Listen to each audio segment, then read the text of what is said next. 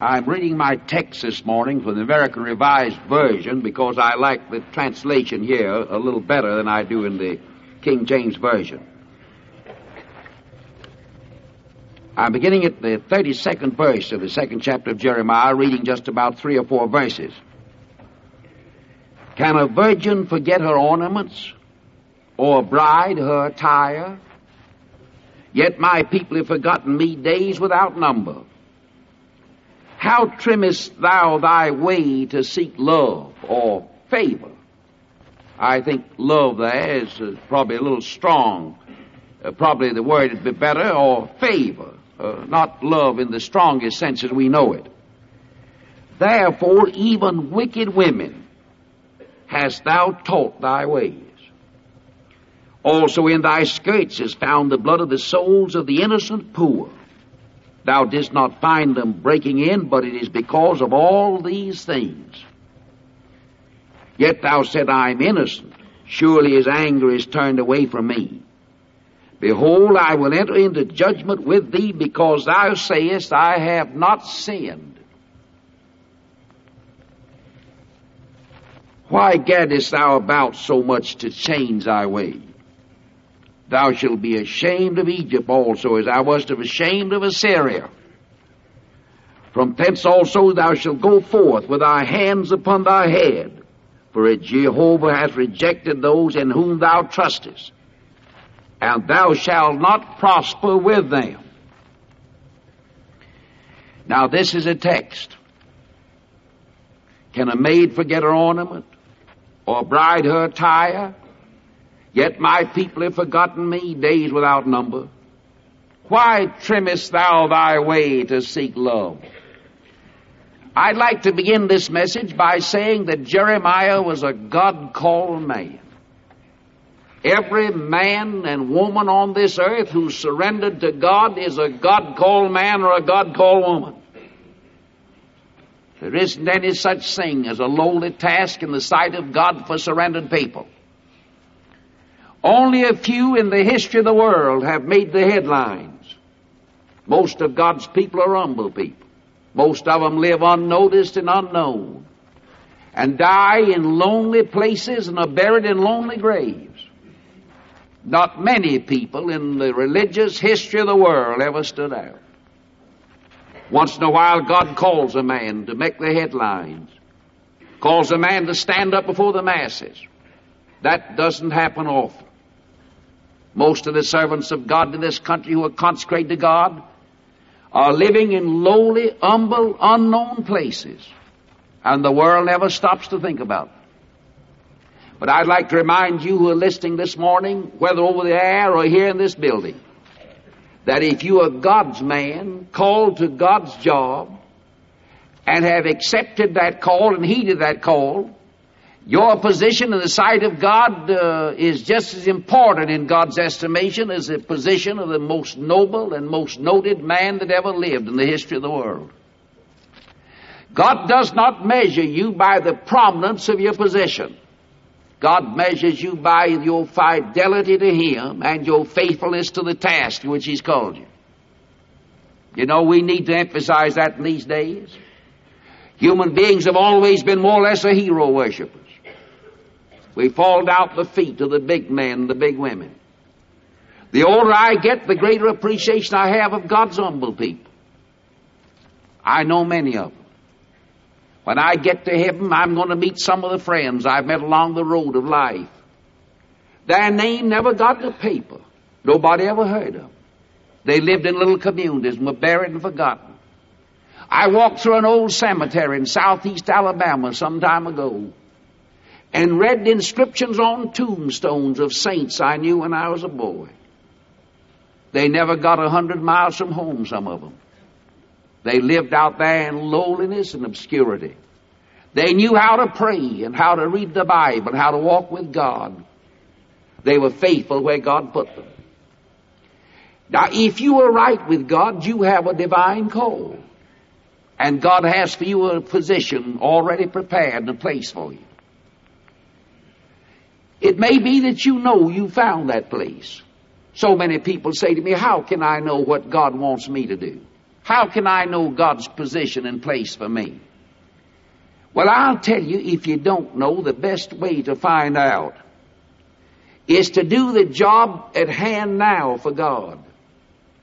The best preparation that you can make for tomorrow is to do God's job today. You know what you ought to do today. You ought to pray. You ought to read your Bible. You ought to trust God. You ought to be a witness. You ought to be faithful where you are. And the best preparation you can make for all the tomorrows is a job well done today. You'll find your place.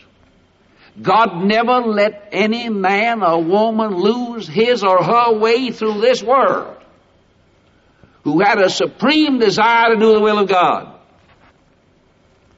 A double-minded man's unstable. But a man who has a mind for God and a will for God and a supreme desire to do the will of God always finds his place in the world in which he lives. And when you get over yonder on the other side, you're going to find out that every surrendered Christian who ever lived is where God put them. God made most women to be mothers. Most of them. Not always, but most of them. To have families, bring up children, dress babies, teach them about God, be keepers at home. And God never called anybody to do any job without giving him not only a commission, but instructions on how to do it. Now, God called Jeremiah to be a prophet to his people. And God told him what to do and what to say. If God called you to be a pastor, God told you what to do. He said, feed the sheep. He didn't say to beat them and club them. He didn't even tell you to be an executive. He said, feed the sheep. And yet there are hundreds and thousands of pulpits in America today where the sheep will go away hungry because the pastor didn't listen to the divine injunction. God called some women to be wise, and he told them what to do as Christian wives, how to live. He called men to be husbands, some of them, and told them how to be husbands. To love their wives as Christ loved the church and died for the church. He called all of us to be sons and daughters because we were born to this world. God never let a Christian girl or a Christian boy live in the dark and want to know what to do. God tells you what to do. God tells kings on thrones and presidents in White Houses what to do. There isn't any task that God ever called anybody in this world to do without God giving instruction to do it. Now God said, Jeremiah, I want you to be a prophet to my people. My people. You know, sometimes we don't realize that in the Old Testament days, when the original orders seemed to be for the priest and the ordinary processes to go ahead. When a prophet came in Israel, it was a sign that God had a controversy with his people. And the prophet always took God's side in the controversy. And the prophet was not usually popular, and he was popular. He wasn't popular usually with the priests and the leaders and the ecclesiastical bosses. But he was popular with the hungry masses that wanted bread and spiritual food and help and weren't getting it from the priests and the ordinary process. Sometimes America, God called some men in America to be revivalists, to stir up crowds when there's a deadness in the country. When I was a boy, God raised up down here in the South a man named Sam Jones to shake out of our religion at that day and time a dead formality, though modernism had not yet encroached upon our churches. God raised him up and sent him out, and he was criticized, and yet the crowds came. God sometimes called men to be revivalists and sometimes to be evangelists. An evangelist and revivalist is not exactly the same thing. A revivalist is more of the Old Testament prophet in this age. An evangelist is a man that specially adapted to the job of winning people to Christ. But winning people to Christ is everybody's business. That's the job of every man, woman, and child on this earth that knows Jesus Christ. That's all of our jobs.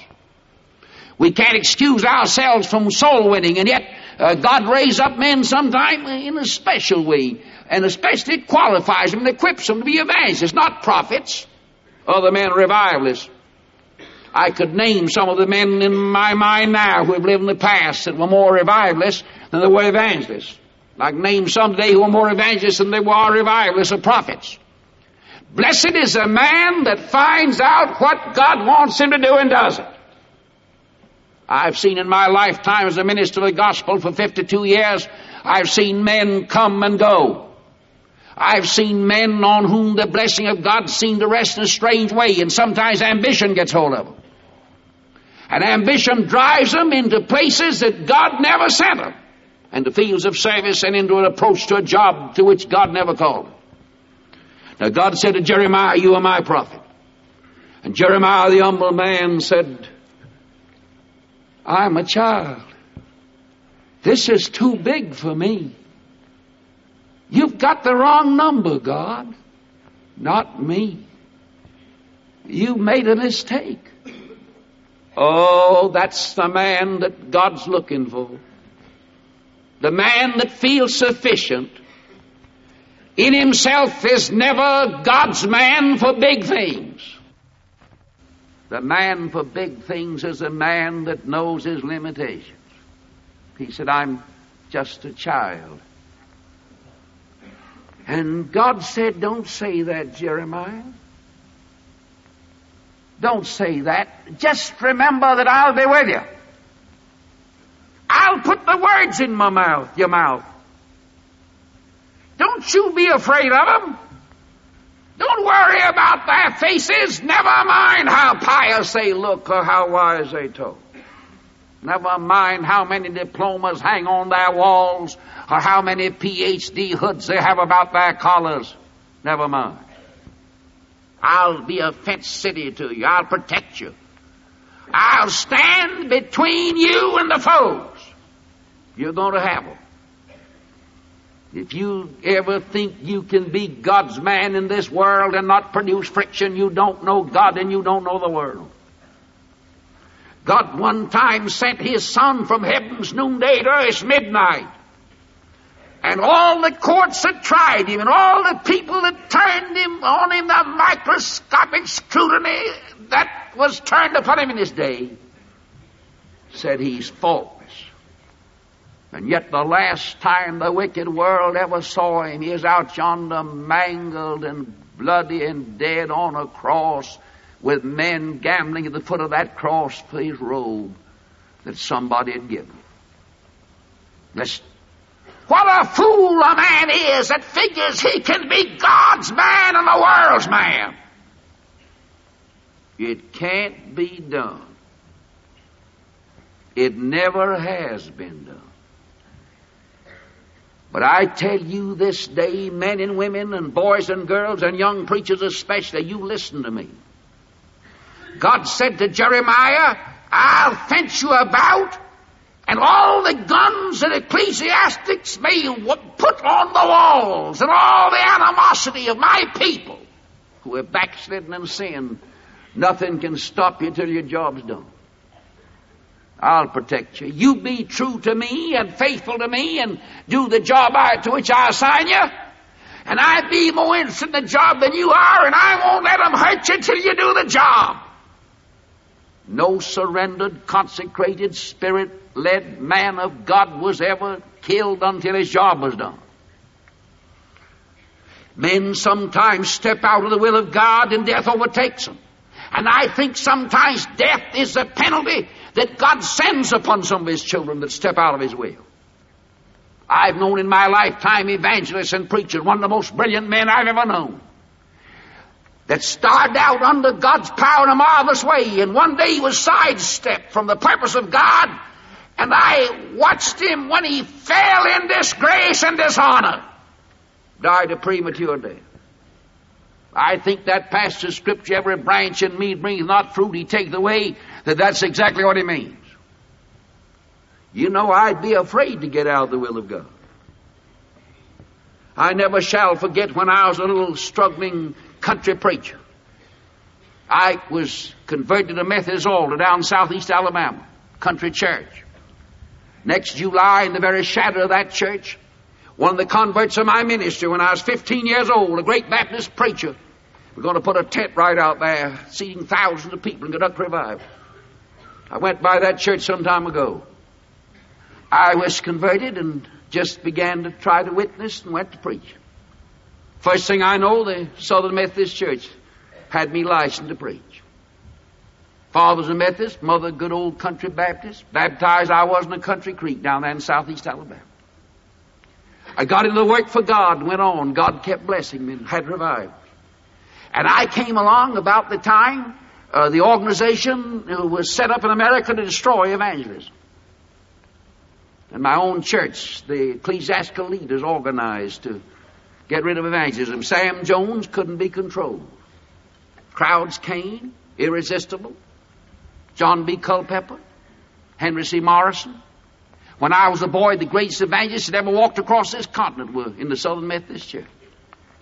They were greatest evangelistic geniuses this nation ever knew. Ever knew. I mean exactly what I say. Was a small group of men. Everyone original, everyone a genius. And they organized to control those men and stop them. Some of them you couldn't stop. I came along in those days. Evangelism at that time was in disrepute. The vocational evangelist was discredited. I'll never forget it. My good friends put their arms around me and said, Bob, you don't want to be an evangelist. But I said, I think God wants me to be an evangelist. You can't afford to be an evangelist. You won't have standing anymore. I said, I think God wants me to be an evangelist. I'll never forget the man that made me a loan to go to school. I borrowed money from him. Came to me and said, I wouldn't have let you have a cent to go to school if I'd known you're going to be an evangelist. I'm sorry I made you a loan. I paid him back at 8% interest. He's a good man. He was just misguided. I never shall forget that night passing through a town in Louisiana. When I was a boy about 18 years old, maybe 19, I got out of my bed at midnight and knelt by my bed and said, God, I know what you want me to be. I wasn't called by the Methodist Church. I wasn't called by the Baptist Church. I wasn't called by the Presbyterian Church. You called me. And I'm going to be an evangelist. 48 years ago, that was. I fought many battles since that day. But I stand here this morning to say to you young people, and I'm saying this for some of you won't be here after this semester. For 48 years, God Almighty has put about me protection and defended me from ecclesiastical guns and ecclesiastical machinery and all the opposition that man can have. And I can testify that God never shuts the door in the face of a man that's going the way God wants him to go, if the man won't surrender. Now, God's called some of you folks. Definite, clear, explicit. And you know what He wants you to do. And if you'll be true to God Almighty, nothing can stop you. Everything on earth was done to stop Paul. I've said so many times they built jails on his road, and he saw those prisons and marched on to them. They did everything they could to kill him, and one time they thought they'd succeeded and left him by the roadside and said, he's dead now, and that's the last of him. But he wasn't dead. And one day he took his pen and wrote Timothy and said, Timothy, I finished my job. I'm now ready to be offered, and the time of my departure is at hand. I fought a good fight. I finished the course. I've kept the faith. The job's done. Listen, God won't let you die. And you wait a minute. He won't even let Jesus Christ come again until your personal job is done. If your personal job is God's job, and God's will and God's program for your life, let's understand. Jeremiah, I'll build fences around you. I'll hedge you about. I'll protect you. Now you go do what I tell you to do. You're my prophet. Jeremiah goes down there to the city, and notice, he begins where God's man always begins. He begins with God. He didn't begin with machinery. He didn't begin with organization.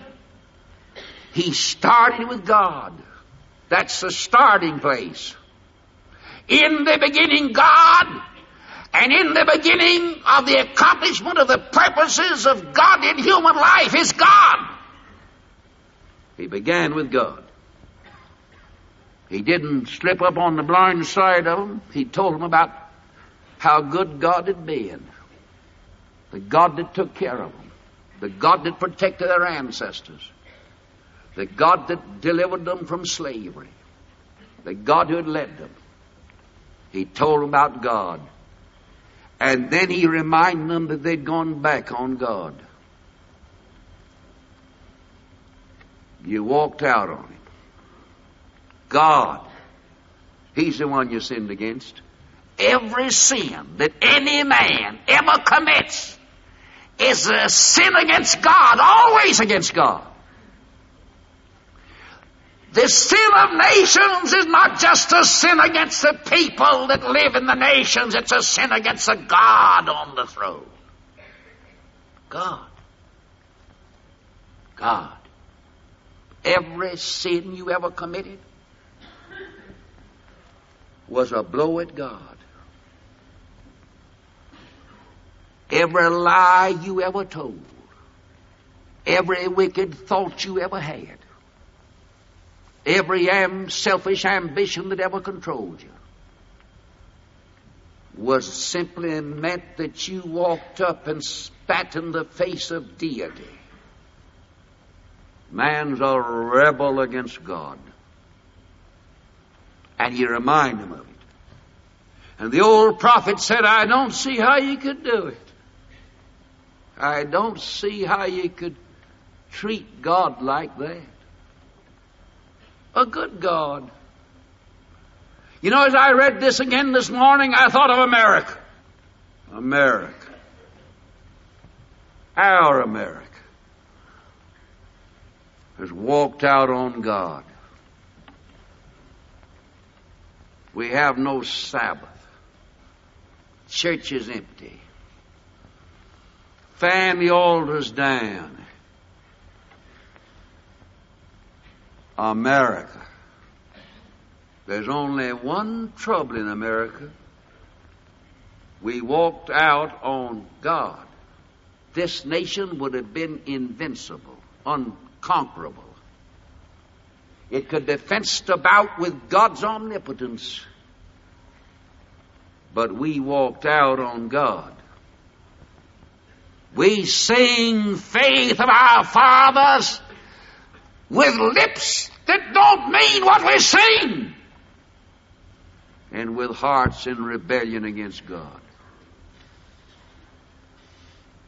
He said, I don't see how you could do it.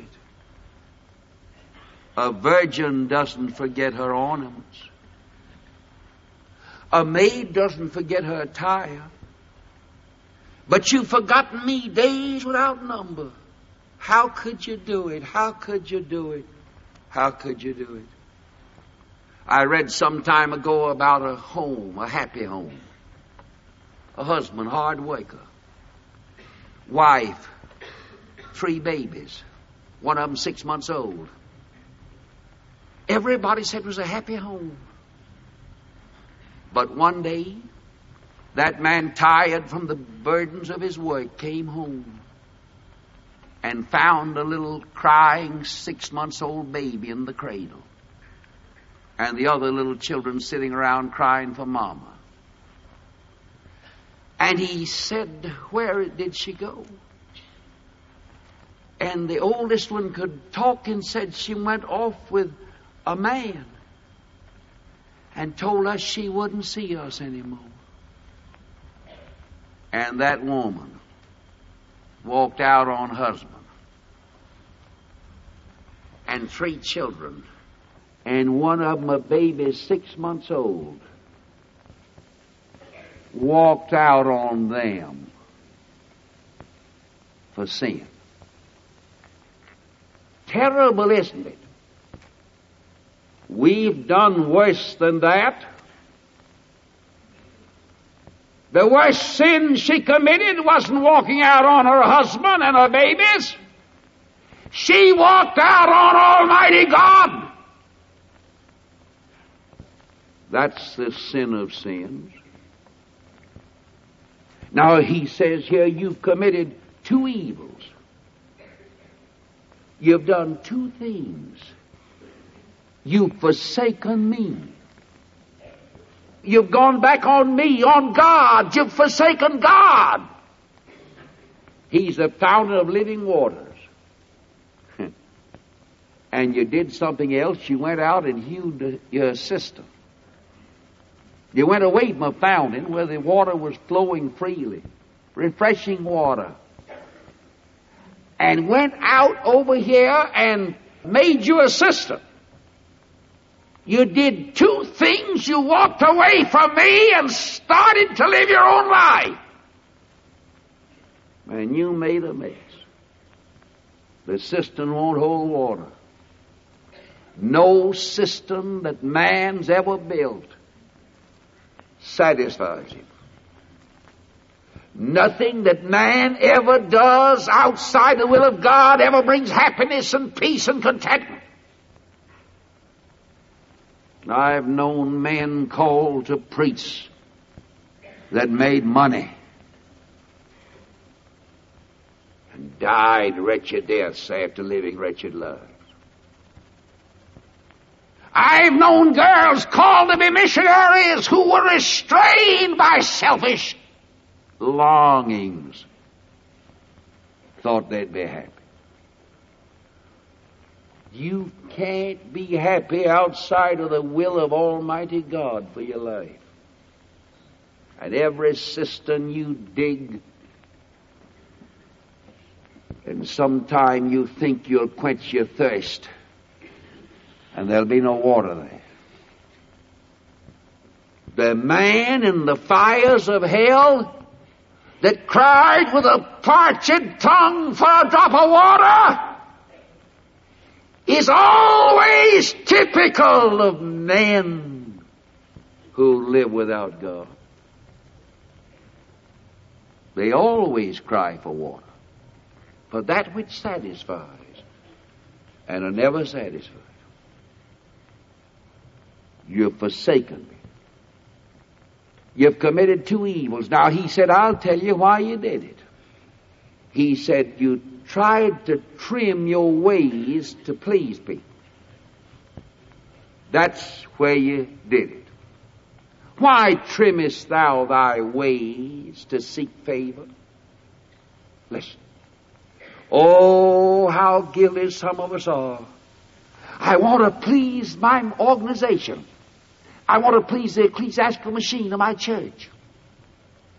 I want to please this crowd and that crowd. I want to please this.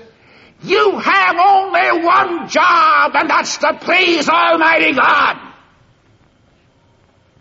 Israel tried to please the nations around them, trimmed their ways, and didn't please anybody. God wasn't satisfied with them. The spiritual people in that group were never satisfied, and the nations around them were never satisfied. Some philosopher said the other day, Miss Jones read me about a book, can't recall his name, who said, somebody asked him about how to please people. He said, I'll tell you how not to please them. Try to please everybody and you'll please nobody. A man on the fence, both crowds shoot at him. I've never been shot at but one crowd, and I climb over on one side of the fence, and I'd hate to be shot at by both crowds, wouldn't you? Israel, nations around them. We're going to fix it up so everybody like us. Somebody said to me, why don't you fix Bob Jones University so everybody will be for it? God wouldn't be for it. A church that folks are for, God isn't for. A church that worldly people in town are for, God isn't for it. A church with cocktail drinking women, selfish, sinful men, calling it my church. My church. Hurrah for my church! If the world's for your church, God isn't for it. Never is. Young people, if you on this Sunday would make up your mind that as long as you live, there's only one person in this universe that you've got to be sure that you please, and that's Almighty God, you'll solve your problems.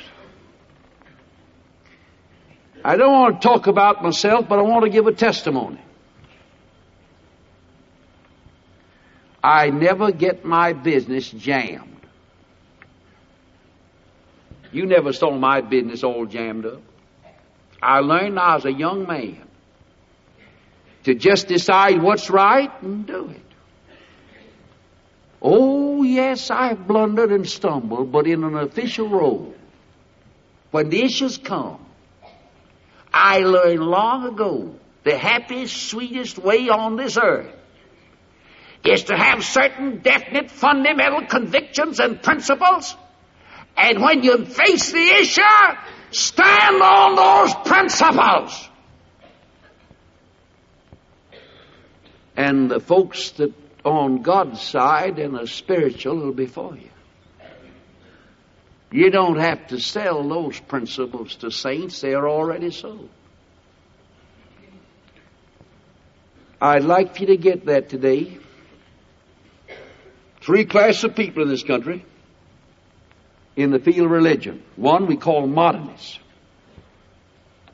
One's fundamentalists. And then there's another crowd between the two. Let's take the conservative first, the orthodox man. I respect a man that's orthodox, believes the Bible, preaches the gospel, and won't support anything that isn't saying. I salute him. That's my man. The next man I respect's a modernist. I don't agree with him. But if he's an out-and-out modernist, tells you he is, not subtle, not secret, open above board, I respect him next to the conservative. The man for whom I have righteous contempt is a man that's on both sides of the fence. You've got preachers in America that will run with the modernists and they'll run with the conservatives, and they are contemptible men. The conservatives have a contempt for them, and the modernists have a contempt for them. And God Almighty is never pleased with them. There's no middle of the road position, for God called men and women. Now he said, you've trimmed your way, and all the consequences. There never has been such indictment by a prophet of God as this. He said, you've taught wicked women how to ply their trade. That's an American version. You've taught the streetwalker how to carry on her business.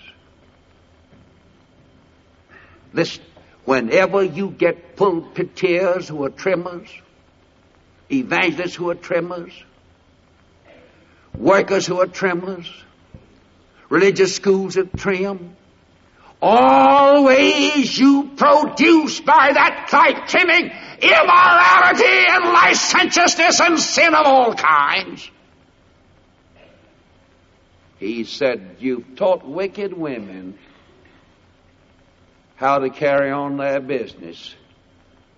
You trim for favor.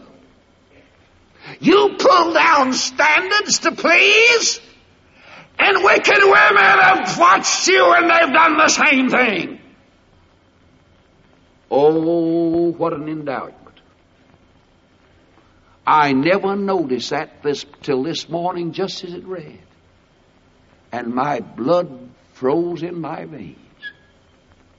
I thought of America.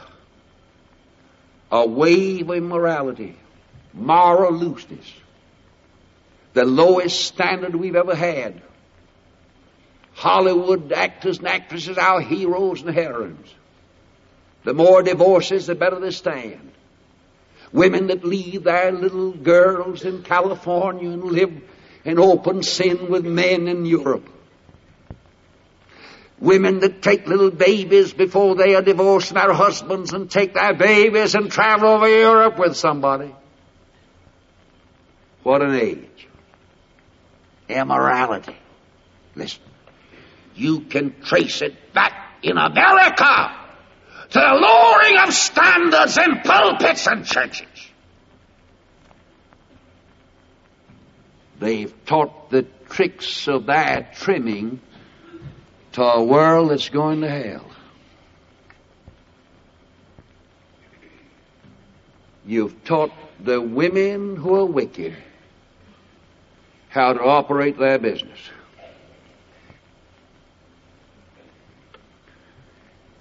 He said, you've done something else. I find blood on the skirts of the innocents.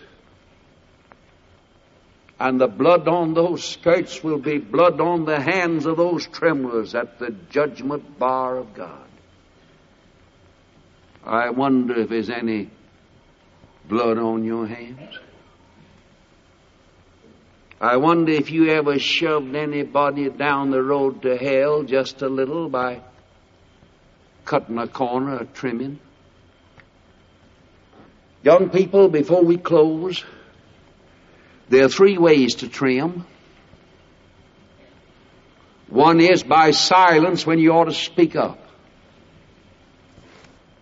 What this nation needs, listen, are folks that'll speak up.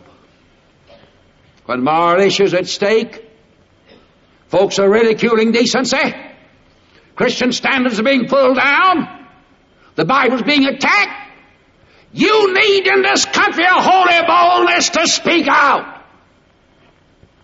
And God give you the courage to do it. And if you don't speak when you ought to speak, you're a trimmer. Another way to trim is to speak on the wrong side of an issue. Great temptations to preachers. I remember one time I made a tour of Alabama and made prohibition speeches over the state. I'm a prohibitionist. I'm against the liquor business. But in every prohibition speech I ever made, I said, now, men and women, let's understand this thing. Voting the prohibition ticket won't save your soul. And I told them every speech I made what they had to do to be saved.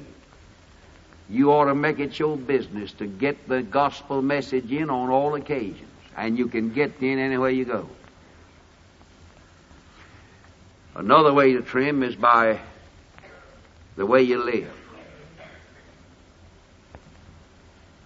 If a collection's being taken for some cause against the gospel and you put in just because you want to please the folks, you sin against God.